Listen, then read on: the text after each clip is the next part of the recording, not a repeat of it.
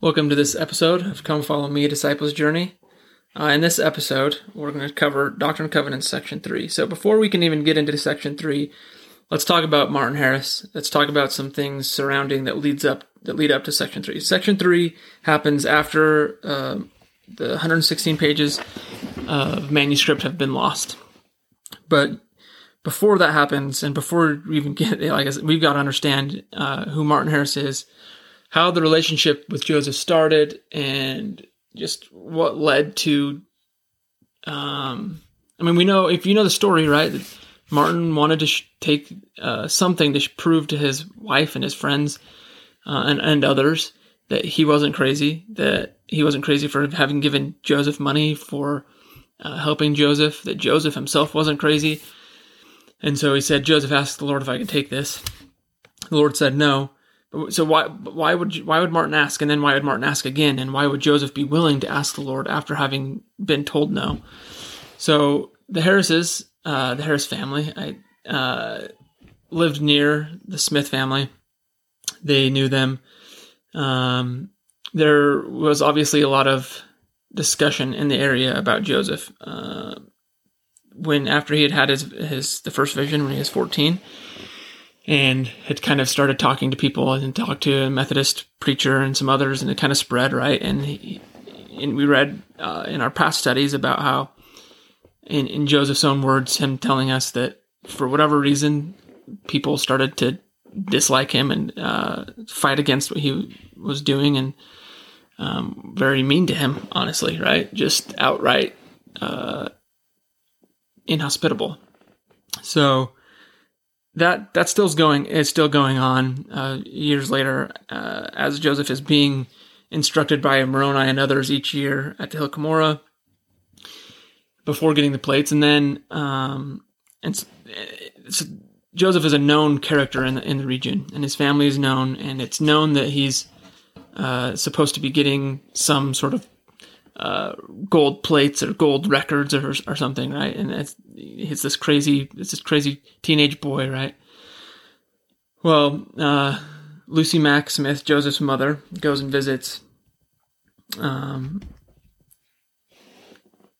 Harris family and tells them, "Hey, look, Joseph has received the plates now," and Martin's wife believes Lucy, almost immediately. And Martin is the one who's a little more hesitant. He is a man of, he's not the Rockefellers or anything in terms of wealth, but in the region, he's a wealthy, well-to-do man, well-respected in the community, and so he's a little more prudent, I guess, and less rash and just believing what Lucy's told the family. He wants to believe, and so what he ends up doing, and I've mentioned this in a past episode, but he spends quite a bit of time kind of interrogating the family, Joseph, people just close to Joseph, to kind of get an idea of what kind of family they are, what kind of kid he really is. Martin is quite a bit older, 20 or so years older than Joseph. And so he doesn't want to just believe some teenage kid, right? And change his life for some crazy theory or whatever.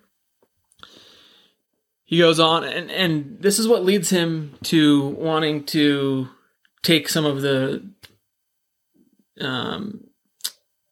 record, but some of the characters to Professor Charles Anthon, which is what we talked about in a previous episode, and Dr. Mitchell, and at least one other expert. It's because he wanted to just verify that this could be feasible, and we'll see that that's kind of Martin's default personality type, which is, that's okay. People are like that. And we'll see that as we read into section 5 later in another episode. But so Martin wants to just verify. And after he's done all this verifying, he comes to the conclusion that Joseph can be trusted and that this is real. So he begins to help Joseph, and that includes giving him some money. It includes acting as scribe for a time as Joseph translates. But as time goes on, he doesn't ever see the plates, and he's got to return home all the time. And he returns home, and his wife says, "Have you seen the plates?" This is the kind of situation that's happening, right? Have you seen the plates? What's going on? Have you seen anything that it validates this 100%? And Martin has to keep saying no, right? I mean, other than maybe the feelings that he's felt in the spirit, which should be believed and trusted more than our eyes. But in a worldly sense, he hasn't seen anything. And so eventually his wife ends up turning, and she stops believing, and she says, "You know what, you've been hoodwinked, you've been tricked." She starts telling all these people about it. And she ends up actually threatening to sue Joseph for basically deceiving them and taking their money. And there's a bunch of people in the community who are willing to testify against Joseph for being a crazy teenage kid. And growing into this crazy, youthful young 20-year-old, right? And so Joseph doesn't want anything to do with that. So Martin comes to him.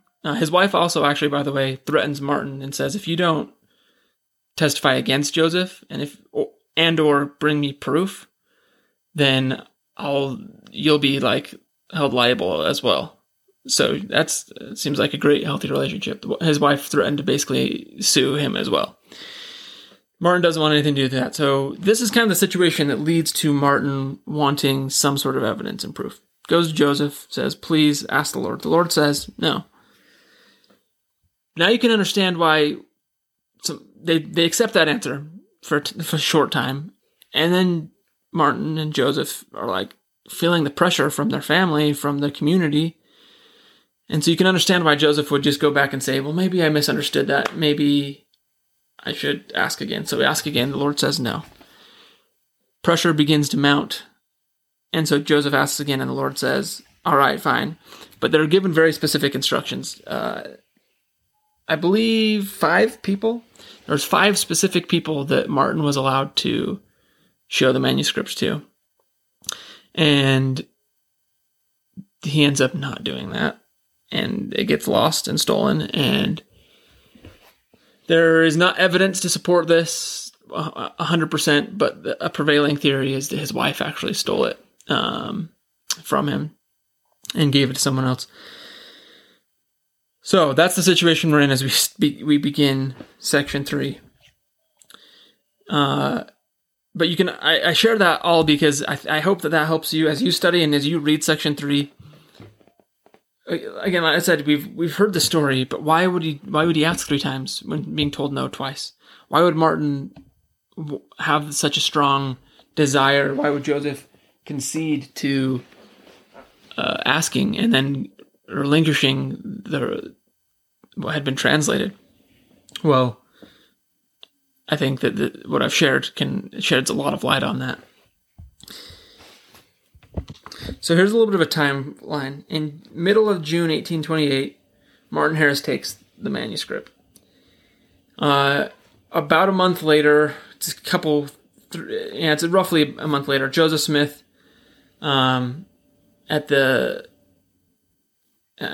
Emma kind of prods him to say, "Hey, look, Martin hasn't come back, so you should go see what's going on." At the time, Joseph and Emma are living in Harmony, Pennsylvania. And so Joseph makes the trek back to Manchester, New York, where his parents live, and he's supposed to be meeting Martin there. That's where, oh, by the way, add some more pressure to the life and things that are going on. While this was going on, Emma was pregnant. After Martin takes the manuscript, Emma has their first son who dies after a short time. And so Joseph's had this son that's died. He's with his wife Emma, who also almost died in child delivery. The manuscript is gone. Martin hasn't returned. So after a while, Emma says, you can leave me. Go and see. So Joseph travels there, meets up with Martin, finds out that and I'll dive a little bit more into exactly what happens. Just kind of give you an overview of the timeline here. Martin says, yeah, I don't have it. So in July 1828 is when Doctrine and Covenants Section 3, this revelation is received. And then it's not until September 22nd that Joseph Smith receives the plates and the Urim and Thummim again. The plates and the Urim and Thummim were taken from him by Moroni. And then it's September 22nd, which, remember, also, 21st night of September into the 22nd is when Moroni originally talked to Joseph. And if you listen to a previous episode, there's a lot of significance in terms of Jewish festivals and holidays at that time. And then it's not really until April 1829 that Joseph is really able to continue in earnest translating the Book of Mormon again, and that's when Oliver Cowdery comes in and acts as scribe. So he does translate a little bit between September and April, but as we'll see in our studies this week, the Lord tells him you're gonna stop translating for a time, and then you'll be able to translate again. And that time is not only just the time that he couldn't translate because it had been taken away, but this time between September and April as well. Okay, so whatever the purpose of... let's actually different direction here in my notes. So I told you I was going to tell you more about how the interaction went at the Smith home. So Joseph's at his parents' house. They're waiting for Martin. He was supposed to come for breakfast. He's hours late. When he gets there, they see him outside, and he ends up sitting kind of on their wall around their house with his head down. And I mean, you can imagine trying to get the courage to come in. Comes in and says that he's lost the plates. Lucy Smith described Joseph's reaction in what happened afterward as this. She said, he wept and groaned, walking the floor continually. Sobs and groans like the most bitter lamentations filled the house. Joseph in particular was more distressed than the rest, for he knew definitely and by sorrowful experience the consequence of what would seem to others to be very trifling neglect of duty. He continued tracing backwards and forwards, weeping and grieving like a tender infant until about sunset. We persuaded him to take a little nourishment. Joseph's despair continued until, and so this is end of quote, but so Joseph's despair continued until Moroni visited him in Harmony, which is when he receives Section 3 of the Doctrine and Covenants, and he receives this revelation, and the Lord says, remember, God is merciful, therefore repent of that which thou hast done, and thou art still chosen, and art again called to the work. So the impact and the weight of what had happened immediately hits Joseph, and he's distraught. And he's afraid that he's going to lose his calling, right? That he's been called to what he's been called to do. And so, as you read Section 3 of the Doctrine and Covenants, that's what's transpired. Joseph is seeking some sort of relief. He is penitent. He's made a mistake, and he's willing to pay what price, but he's hoping that price isn't a full withdrawal of his calling. My favorite verses are actually probably from the very beginning of this. The works and designs and the purposes of God cannot be frustrated, neither can they come to naught. Look around our world today, and things are just in commotion. And it's like, how can there be peace? How can there be happiness? Well, it's all part of God's plan, and Christ is coming again. And no matter how hard Satan tries, Israel will be gathered. And it's up to us to work towards that and to be a part of that work. And it's our opportunity to be a part of that work. But remember that it is not the work of God that is frustrated, but the work of men. Cunning men may lie in wait to deceive, and we read in the Book of Mormon, and we know that the Book of Mormon is written for our day, and there's, secret combinations, and there's just conspiring wickedness of men, and there's the natural disasters and things that just happen in our life that seem to be conspiring to stop us from receiving happiness, to stop the work of God. But very clearly in section 3, the Lord tells us that it's the work of men that will be frustrated, not his work. And so right there, Joseph is told, yeah, look, you've lost the manuscript, but that doesn't mean the work is ruined, which is another thing he was worried about. He was worried that evil men would use the record, and that's exactly what was going to happen. And so as we know, he was then told not to retranslate the portion that was lost. Rather, he was to just continue translating. What is very fascinating and cool, honestly, is that Joseph was translating from the front of the record to the back.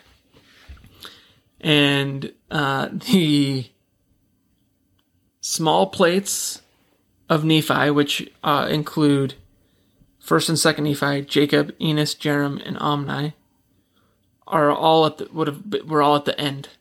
We have it at the front of our Book of Mormon, but they were all at the end because they were the first-hand account of those men that I just mentioned. And if you recall, Mormon, in the words of Mormon, said, look, I found these small plates of Nephi when I was going through all the records, and I love them, so I'm just going to put them in my record. Joseph translates the first part of the record of Mormon, the abridgment of the Nephite history. That manuscript is lost. And what takes its place, and while it might not be 100% exactly the exact time frame, we do know that it was at least very close in terms of what was lost time frame from the Book of Mormon, is replaced by these small plates. But Joseph didn't know that until he gets to the end of his translation, until he gets to those small plates.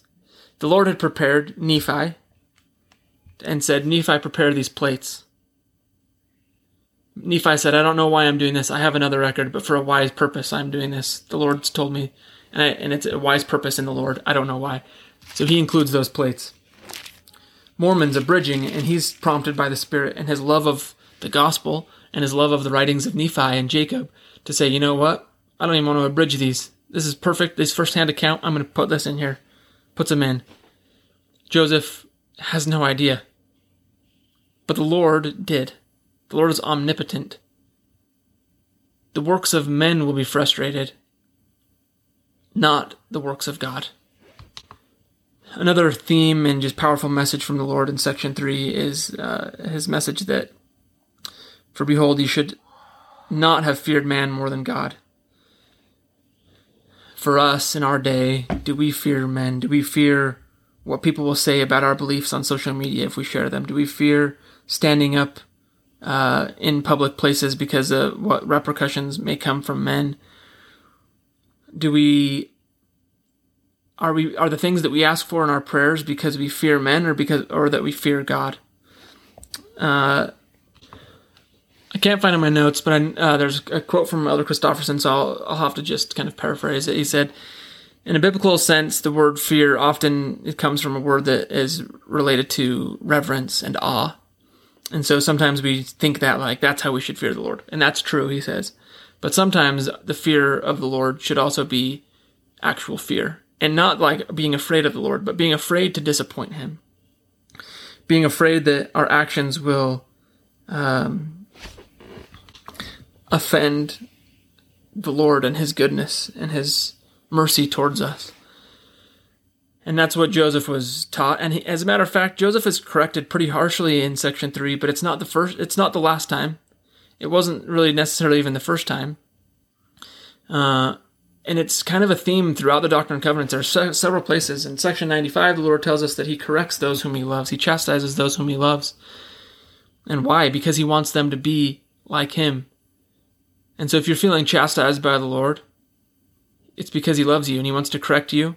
And he wants to teach you, fear me, not the world, not men.